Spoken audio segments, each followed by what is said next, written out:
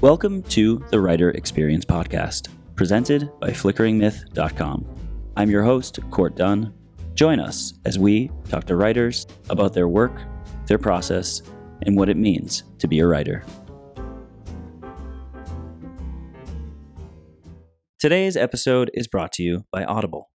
Get a free audiobook download and a 30-day free trial at www.audibletrial.com/writerexperience. Audible has over 180,000 titles to choose from for your iPhone, Android, Kindle, or MP3 player. Welcome to the Writer Experience Podcast. Today's guest is Jean Cavellos. Jean is a former senior editor, Bantam Doubleday Dell, and winner of the World Fantasy Award. A former NASA scientist and an author of several books, including The Science of Star Wars, The Science of the X-Files, and the best-selling Passing of the Technomages trilogy set in the Babylon 5 universe.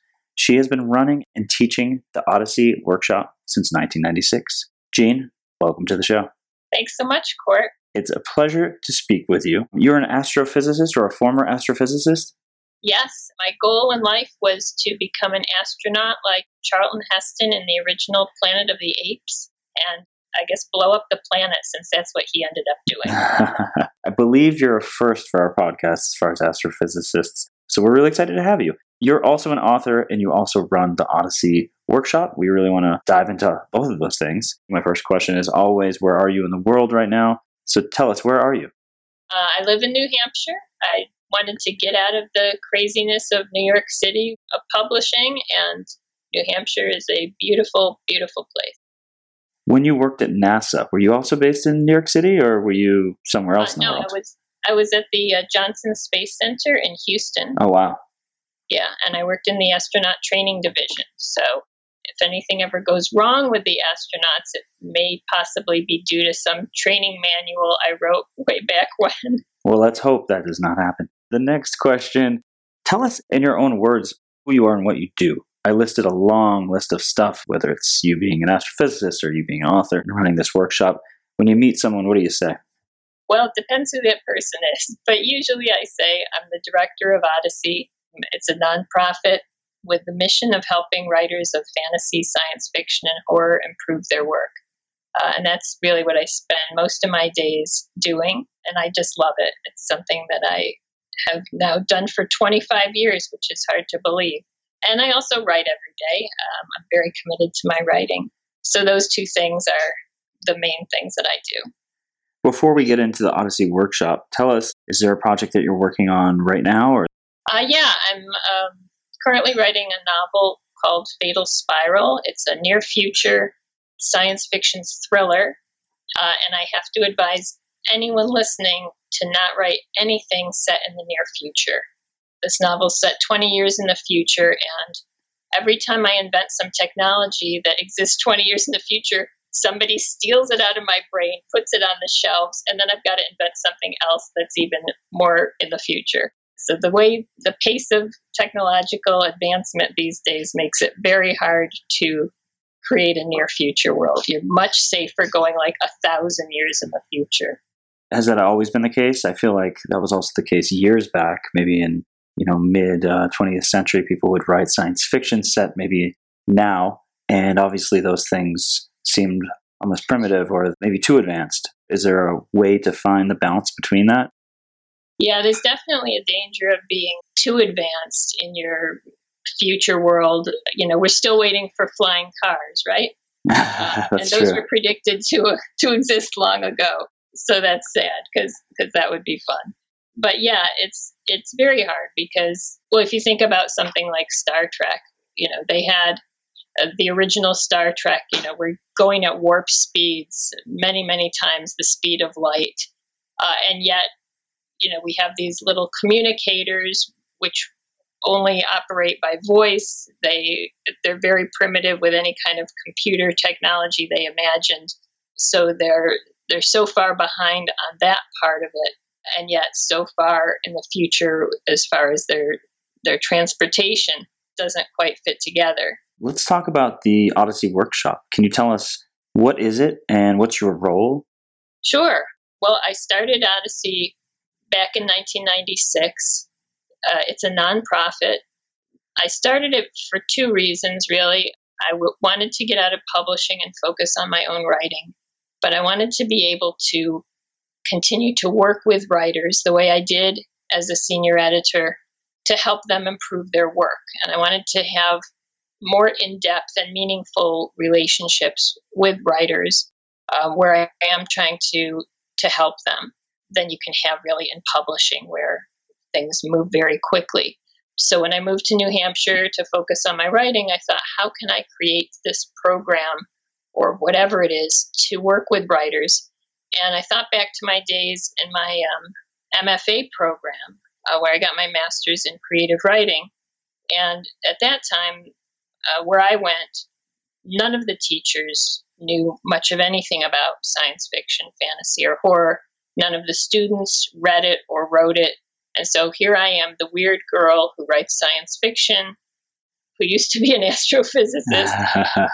And they tried to help me. And they did help me with stylistic concerns, how to write a good sentence, how to include subtext and symbolism. And those things are very valuable, but they really couldn't tell me if I was writing a good science fiction novel. They couldn't help me with world building or plotting, things that are very important in genre fiction. So I thought, wouldn't it be great to create something that's like an MFA program with that level of advancement, but where all the teachers and all the students write science fiction, fantasy, and horror, read it, love it, believe in its value as an art form. And so that's why I created Odyssey. And it started out as a 6-week summer workshop, which we still hold every year. And that's the main part of Odyssey. But we added on to it for people who can't get away for 6 weeks, because I kept hearing from people, hey, I got a life. What do you want me to do? So we added online classes so people could learn from home. We added a critique service so people can get professional level feedback on what they're writing, coaching, consultations, and lots of free resources like podcasts, a blog, writing tips. And we have this once a month online writing salon where writers can just come and talk about their problems or share their successes or their insights, which is just a really lovely thing. And is there a physical location associated with this, or is this mostly digital?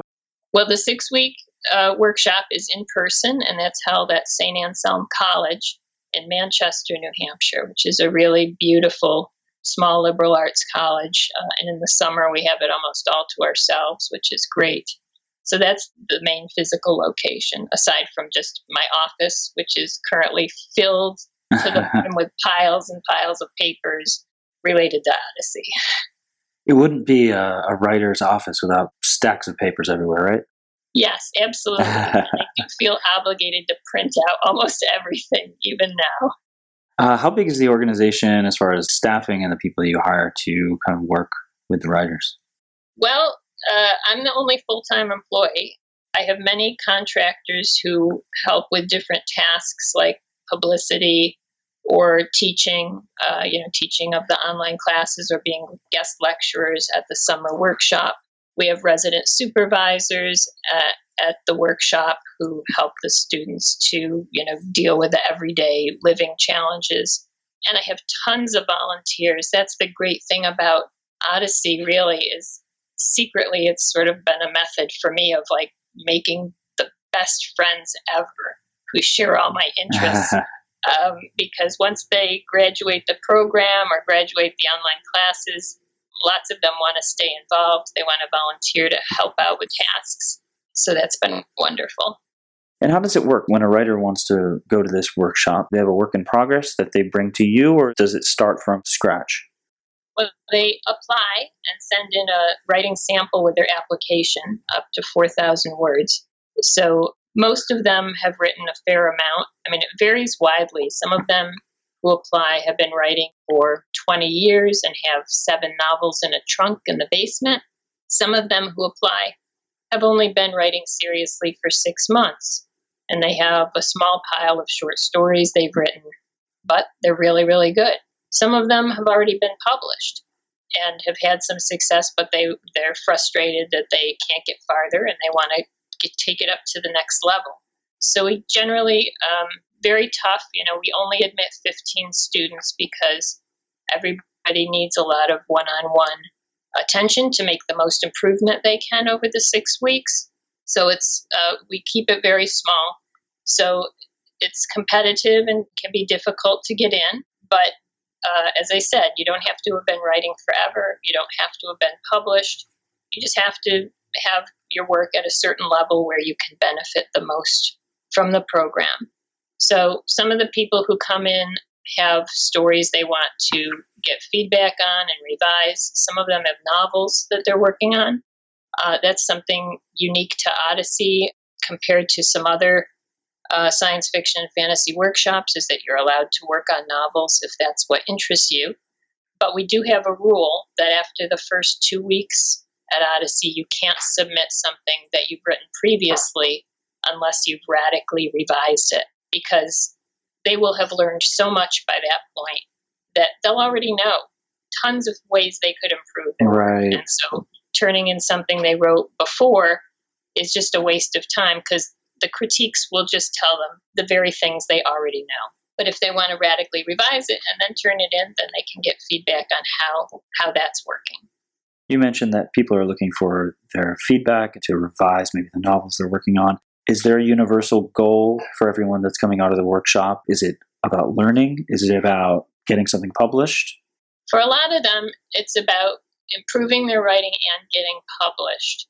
Once in a while, we get someone who really doesn't care about being published, just wants to be able to write better, may end up submitting some things. Usually they get the bug to get published or to self-publish during the workshop if they don't have it already.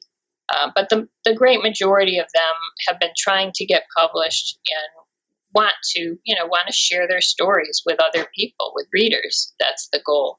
And then what is your involvement in the kind of coaching and editing process look like on a day-to-day?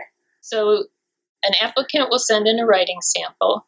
If they're admitted, then I ask them to send in a second writing sample before they come to the workshop. So I get both of those and I critique both of those before they come. And then in the first week or so of the workshop, they submit another work to the class and I critique that. So now I've critiqued 3 of their pieces and I have a really good idea of their overall strengths and weaknesses. So I actually make a list. Here are your strengths. Here are your weaknesses as a writer. And we meet within those first 2 weeks and discuss those. And I ask the student to pick a weakness to target for improvement. And we talk about what are some techniques that he could use to improve that area. And then the student will go off and work on that.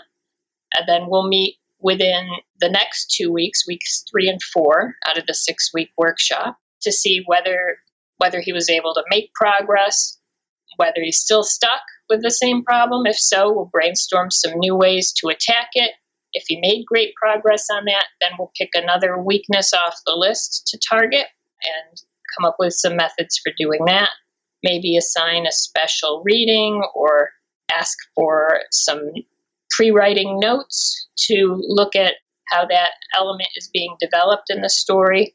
I'm very big on notes that students make as they're creating the story and looking at those, trying to see the thought process that goes into the decisions that are made, both so I can help guide them into maybe a way of doing it that would be more effective, and for them to be more aware of, yeah, I'm making this decision right now, and here's why I'm making it. And then later on, if I see that led to a bad direction, I could figure out, why did I make that decision, right? I think it's really good for writers to record their decisions. Anyway, then in the last 2 weeks, we meet again, review the progress that's been made over the 6 weeks of the workshop, and I leave each student with some things to focus on as they go home, areas to improve, and a sense of where they have made some real progress. And that's one of the things I love most about teaching Odyssey, is seeing that breakthrough moment. When I'm reading a story, I'm like, oh my God, this student did it. This student could not do this before. Here it is, and it's working, and it's so great. And that is one of the most exciting things. That's really, really rewarding, and it happens a lot. I mean, that's why we need 6 weeks. People contact me all the time and say, well, why can't it be 2 weeks or 3 weeks? It's like, well, if I could help you make a major difference in your writing in 2 or 3 weeks, I would be happy to take the other 3 weeks off, get some sleep. But it kind of takes writing a bunch of stories. They write 6 stories or 6 chapters over the 6 weeks, and they're critiquing, all of their classmates' stories. So you're writing, you're critiquing writing, you're talking about writing, you're reading about writing, you're listening to lectures on writing all at once, and that has such a huge impact on someone over the 6 weeks that's really, unfortunately, what's required. But it's exciting that it can make such a big difference for people. You mentioned that in the early stages, you take a look at the writer's works and you identify some common strengths and weaknesses. Have you found that there's a correlation between the most common strengths and weaknesses that you're seeing? Oh, well, the most common weaknesses are the protagonist has no strong goal that he's struggling to achieve, right? Your protagonist needs to have a goal, and it needs to be a struggle to try to achieve it. If there's no goal, the protagonist is passive and is just being acted upon. And usually we don't like characters like that, and also it feels like the author is then manipulating the situation. If the goal is easy to achieve, then there's no story, or it's not an exciting story anyway. So it needs to be a struggle to try to achieve it. And then he can either succeed or fail, or change his goal. That's by far the most common one. Connected to that is a weak plot, which usually means little conflict, little suspense, weak causal chain, meaning one event does not cause the next. So again, it feels like the author is making things happen. And a lot of that can come from the character not having a goal or not having obstacles to the goal. Then we get into a little more next level of difficulty, things like the character lacking a character arc. So the character maybe struggles to achieve a goal, but it doesn't mean much because the character doesn't change, right? If this is really meaningful in the character's life, this is the most important thing in your protagonist's life. And if it's not, why are you writing the story? But if it is, then it should probably change the protagonist in some way. Either he grows or he goes through negative growth, like going from becoming a healthy person to becoming an alcoholic or something, or he has an internal conflict that has to be resolved in some way. So those are very common weaknesses. Common strengths, I think strengths are more to the individual. Usually people have a pretty good ability with language and style, or they're probably not going to get in. Often they're creative world builders, or they have some creative element to their story, something fresh and different, because that's what I look for when I think about who am I going to accept into the workshop. I'm looking for writers who have something that's important to them that they're trying to say in their stories, rather than just trying to imitate stories that other people have written. And there's nothing wrong with imitation. That's a way of learning. But ultimately, I think writers produce stories that mean a lot to readers and that touch us because they're doing things in a slightly different way than we've seen before, a way that is genuine to the writer, and that genuine quality, that passion comes through to the reader. Would you say a lot of the issues that the writers are struggling with could be fixed in the outline stage? Meaning, are they core issues, or are they things you're working on in the more detailed side of things, whether that's dialogue or description? Well, it's usually both. There are definitely problems in the core issues and problems that might be solved in an outline stage if the author can outline and use that in a successful way to generate a story. I encourage writers who can do that to do it, because it cuts down on major rewrites. If you don't know where the story is going and you want to discover it, that's fine, but probably you have to throw out 90% of your discovery trip, right? Because you didn't know where you were going, so you didn't know what you needed to put into the story, so probably most of it doesn't need to be there. The problem is that a lot of writers want to discover it as they go and then not rewrite very much, just polish or something.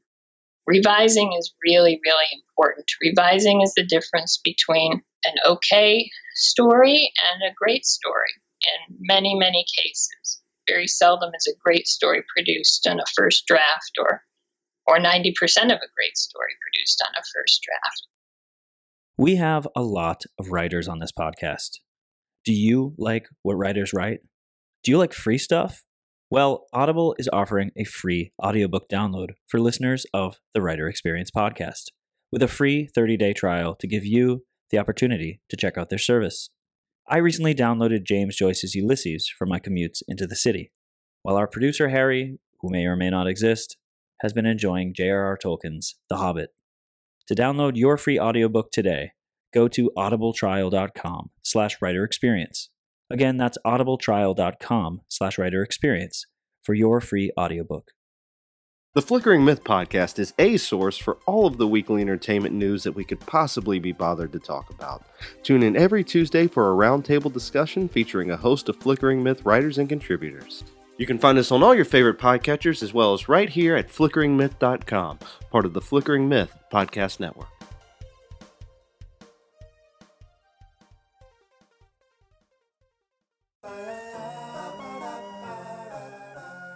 Hi, I'm Alan Christian. I'm Gerald James. And I'm Lacey Day. And we host the Four Color Film Podcast. What do we do at the Four Color Film Podcast, Gerald? We watch and dissect every comic book-based film. Lacey, do you still like being here? Yeah, it's really great. You can find us on Stitcher, iTunes, Google Play, and Spotify, and wherever else they have good podcasts and podcasts like these. You sound like a kidnapping victim. You can find us also on the Flickering Myth podcast network at flickeringmyth.com, along with other great shows. Check us out and check them out too. Thank you. Hell Zane. Hell Zane. Hell, Zane.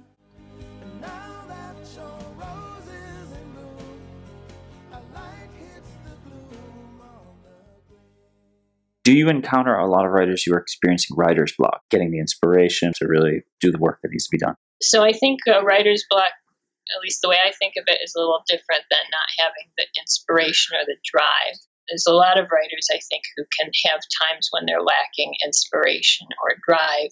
Writer's block, where you really can't write, I think is less common, but can happen.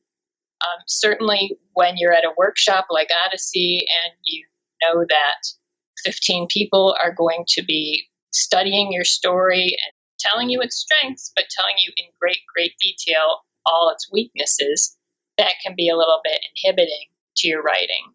We really never had anybody get writer's block at Odyssey, but they can struggle with the idea of, as you're writing every sentence, you're thinking, oh, what are they going to say about this? Or what are they going to say about that?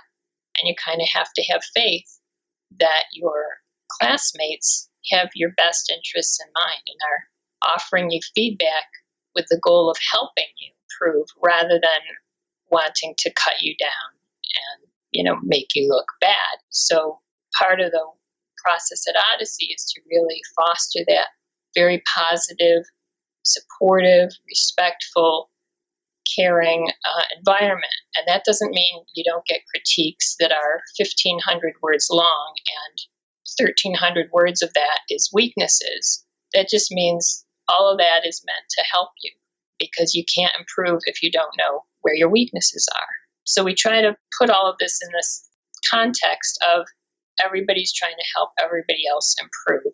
And that's how we can all get the most out of the workshop. But anyway, when a writer contacts me and says, I'm having writer's block, I can't get past it, a lot of times what can help is doing writing exercises, because then you're not just sitting down to a blank page with I've got to create something out of nothing. But you've got a particular goal. If your goal is to describe a depressed person entering a room, entering a McDonald's, and describing the McDonald's in a way that's going to reveal their depression without coming out and saying it, then you've got something interesting to work on.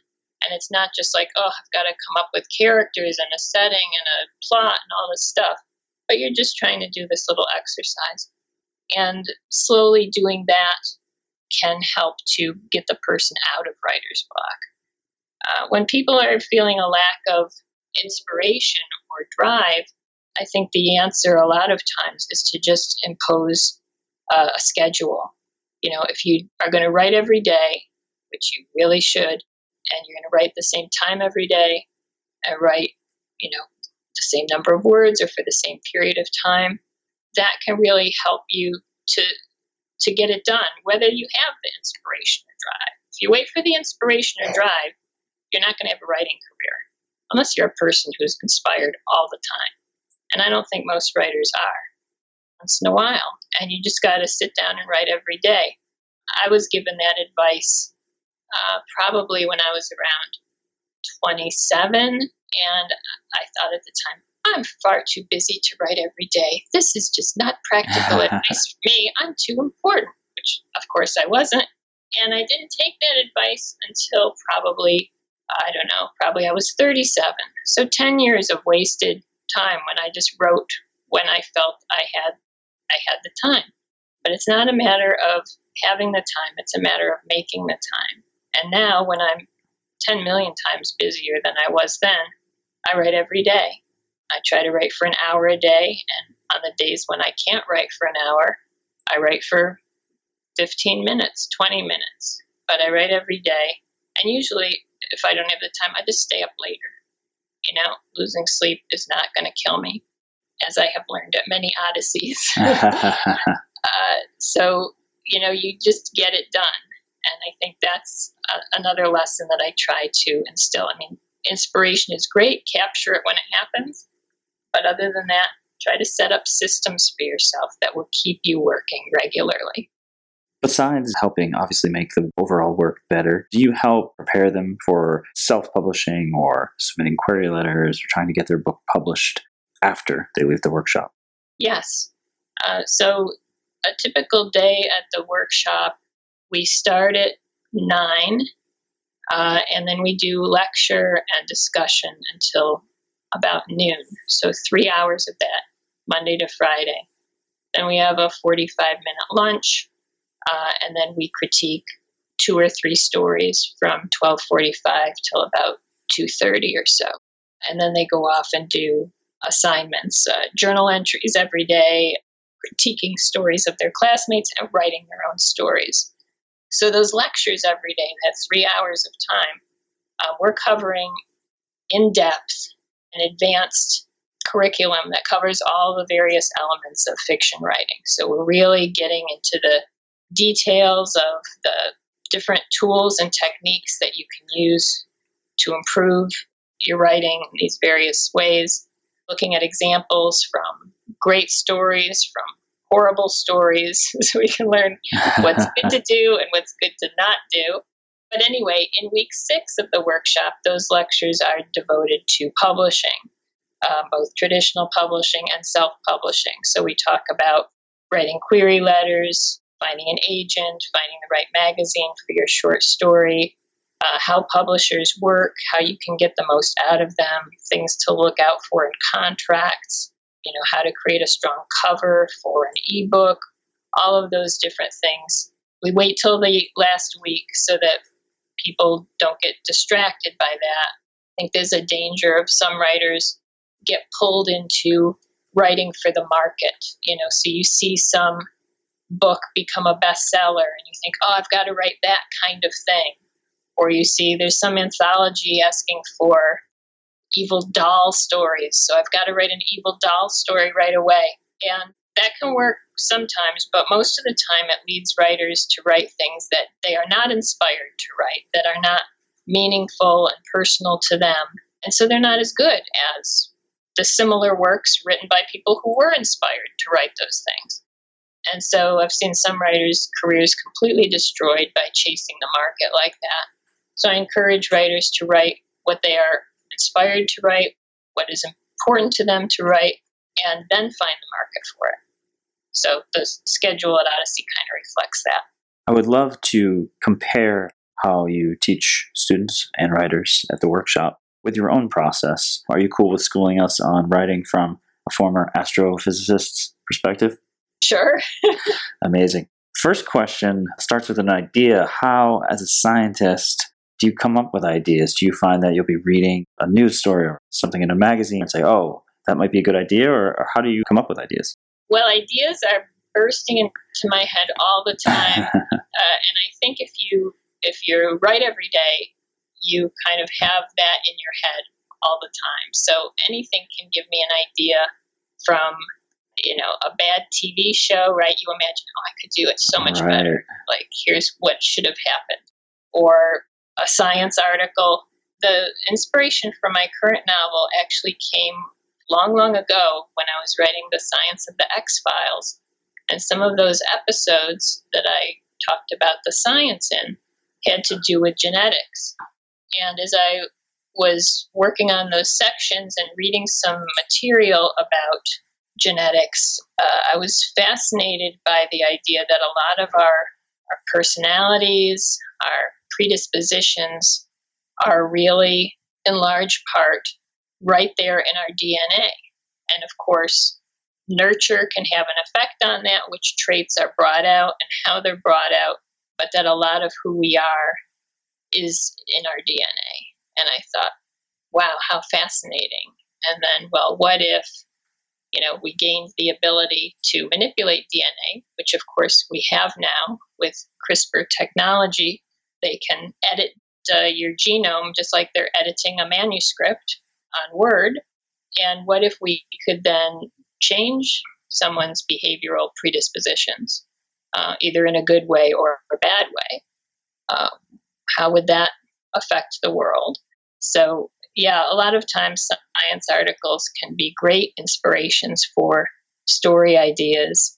And I love, getting these newsletters. If you're interested in science, all of these science journals and magazines have newsletters that they send you. Here's their latest articles, and you can read about the different topics that interest you most. I actually do a little workshop once a year for middle school kids who are middle school girls, actually, who are interested in science.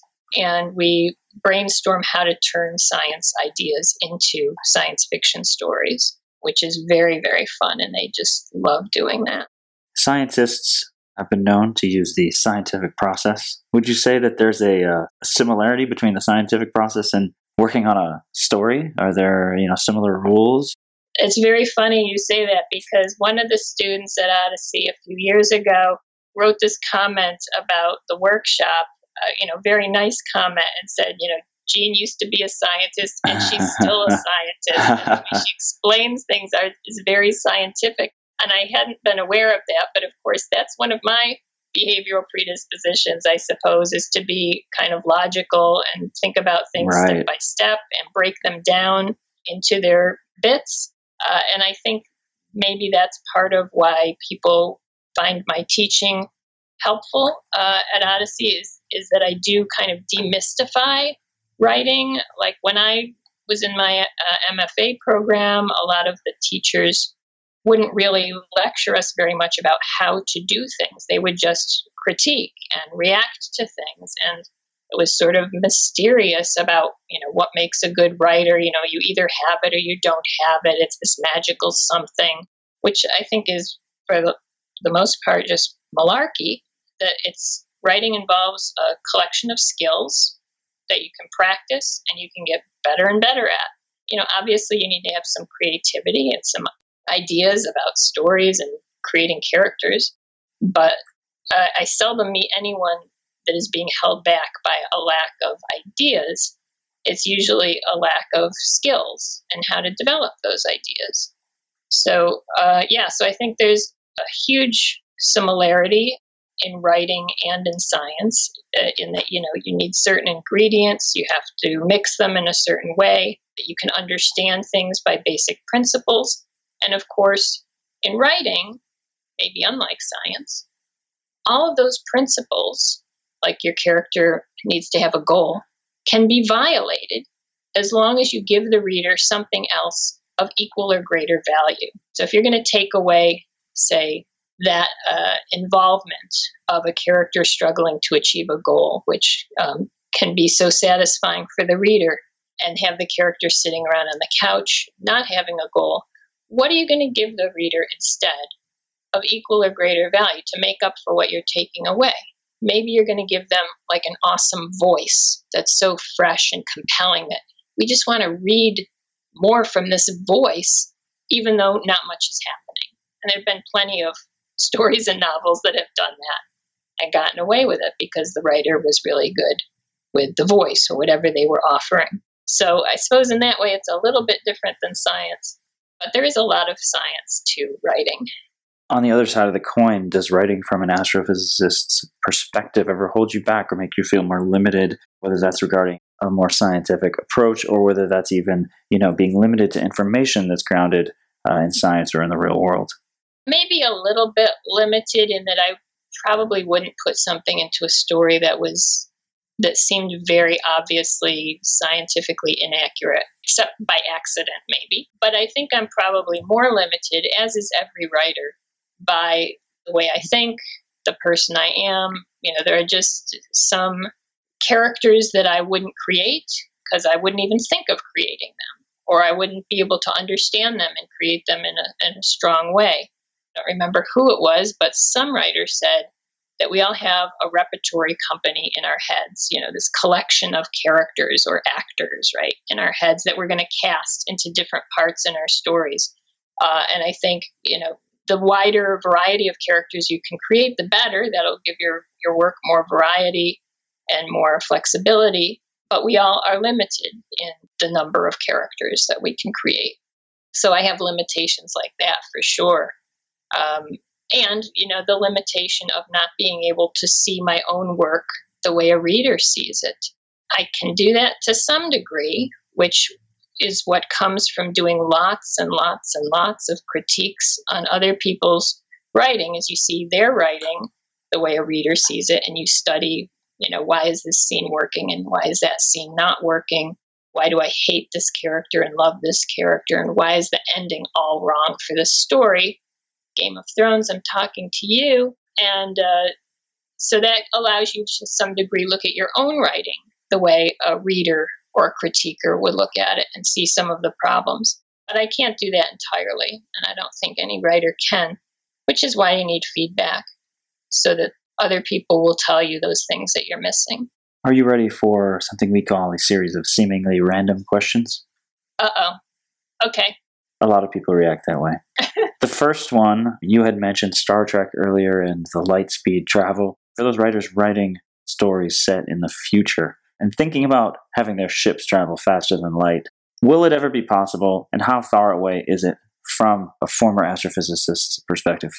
Well, if the sun doesn't burn out, entropy doesn't take over, and we don't kill ourselves, I think we can get to this point. There have been several really interesting theories about how we could travel faster than the speed of light, which really means we manipulate space-time so that we're really not traveling faster than the speed of light. For example, we create a wormhole from where we are to where we want to go, and the wormhole maybe is, half a mile long, even though where we want to go is 50 light years away. And so we can travel half a mile pretty fast and get to where we want to go without violating that principle. But to do that is pretty difficult and requires the ability to manipulate huge energies. So that's what's going to take some time, probably 1,000 years to get us there. Oh, wow. So we have to still be around for 1,000 years, I think, to be able to do that. But who knows? Maybe it'll happen faster. Next question. What's the biggest thing that science fiction writers get wrong from a physics perspective? Oh, boy. Well, a lot of things that, we take for granted in science fiction because allegedly they're believable, and I hope you could hear my air quotes on that. they're not really believable, right? Like faster than light travel or time travel. They're possible. They're possible 1,000 years in the future if we have all of these great abilities, but often not the way that they're portrayed. I guess one of my favorite things that's not believable is, when you have sound in space, or you have characters being thrown across the bridge in Star Trek, from some shock wave, right? The planet explodes and then there's a shock wave. The shock wave traveling through what exactly? Then the ship is shaking and all of that stuff. So that's interesting. And also communication, right? How are we communicating with far distant places? That would be a little difficult too. But I'm not really, even though I'm a former scientist, I'm not the kind to read something or watch something and rip it apart. I try to just go with it and enjoy it. It's somebody trying to tell me a story. And if it's a good story, I don't want to have it ruined for myself by dwelling on that stuff. You can choose to answer this question or not. Totally up to you. You mentioned sound in space. What about, I don't know if you've seen The Last Jedi, but there's a scene where Princess Leia is floating through space and using the Force comes back alive. Any thoughts from a physicist's perspective? I know that they've figured out how long you can last in space without any protection, and I think it's about 7 seconds. Oh, wow. Unless she's got some kind of protective shield around her or bubble of oxygen and temperature and all of that, I don't think she could last. Next question. If you could take any writer, living or dead, to any fast food restaurant, which writer would you choose, which restaurant, and why? Oh, wow. Any writer. This is going to sound strange, but I really like Aeschylus, the ancient Greek writer. Oh, wow. So I guess I would take him because that would be really interesting. And I don't know, I'd take him to McDonald's because I like McDonald's. Good choice. Great choice. Which scientist would you bring? Oh, I would bring Miguel Alcubierre. He is the one who came up with this theory for how warp speed could work. And I would love to be able to talk to him more about that. Second to last question. If you could choose one learning or insight from your career to pass along to those writers who are listening, what would you say? Oh, I would say the writers who succeed are the ones who keep writing, no matter what, no matter how many rejections they get, no matter how many bad critiques they get, no matter how bad they themselves think they are, that they just keep going, that they write every day, that they don't give up, they send their work out, and they keep sending it out. And that's how you succeed. Love it. The last question. I've been handed an envelope. I'm opening the envelope. The question is, did you have fun today? I had a great time. We did too. Such interesting questions. My mind was all we've gone from one end of the galaxy. Love that. Did you want to plug anything before you go? Obviously, you've got the workshop. For those maybe listening who are interested in applying to the workshop, any opportunity to kind of shout anything out? Thanks. I'd love to do that. So for anybody interested in Odyssey, you can go to our website, odysseyworkshop.org, where, as I said, we have lots of free resources.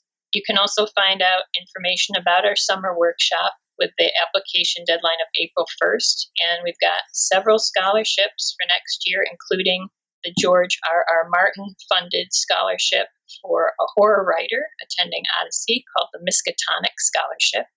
And we've got our online classes, which are going to be held in January and February. And the application deadline for those is December 7th. So that's coming right up. And these are live online, so you have a virtual classroom experience. We try to do it as much like the in-person workshop as we can to give you that great experience. And we've got 3 classes. I'm teaching one on 3X structure and fantastic fiction because, as I said, plotting is one of the great weaknesses of writers. We've got another class on the heart of the matter, bringing emotional resonance to your storytelling, by an award-winning author, Barbara Ashford. And getting emotion in your writing is another huge challenge for writers. If your readers don't feel anything, then it's pretty much game over. So I think that's a very exciting class. And then our third class is Standing Out, creating short stories with that crucial spark, which is being taught by the editor and publisher of Beneath Ceaseless Skies, which is an award-winning magazine, Scott H. Andrews. And he talks about, the issue of editors getting tons of story submissions and having to choose and looking for some that have that spark, something that sets them apart. Anyway, so if you're interested in any of the things that Odyssey offers, or you just want to drop by our online salon and say hi, you would be welcome to do that. If someone wants to reach out to you directly, did you want to provide any sort of resource there, or? Yeah, and anyone who wants to check out my work, my website is jeannecavellos.com, which is JeanneCavellos. And you can also email me at jcavellos@odysseyworkshop.org. And you can find me on Facebook, find Odyssey on Twitter and Instagram and wherever you go. Well, thank you, Jeanne. This was a really fun one. A little bit different. Loved getting the perspective of a former astrophysicist and talking about the workshop. So thank you so much for your insights and your time. Oh, great. Thank you. I had a wonderful time talking to you. And we did as well. Thank you, Jeanne, and thank you to our listeners. We hope to see you next week. Thank you so much for listening to The Writer Experience. If you enjoyed the episode today, please leave a rating, a review, and a comment on iTunes. You can also check us out on Instagram at Writer Experience and Twitter and Facebook at WriterEXP.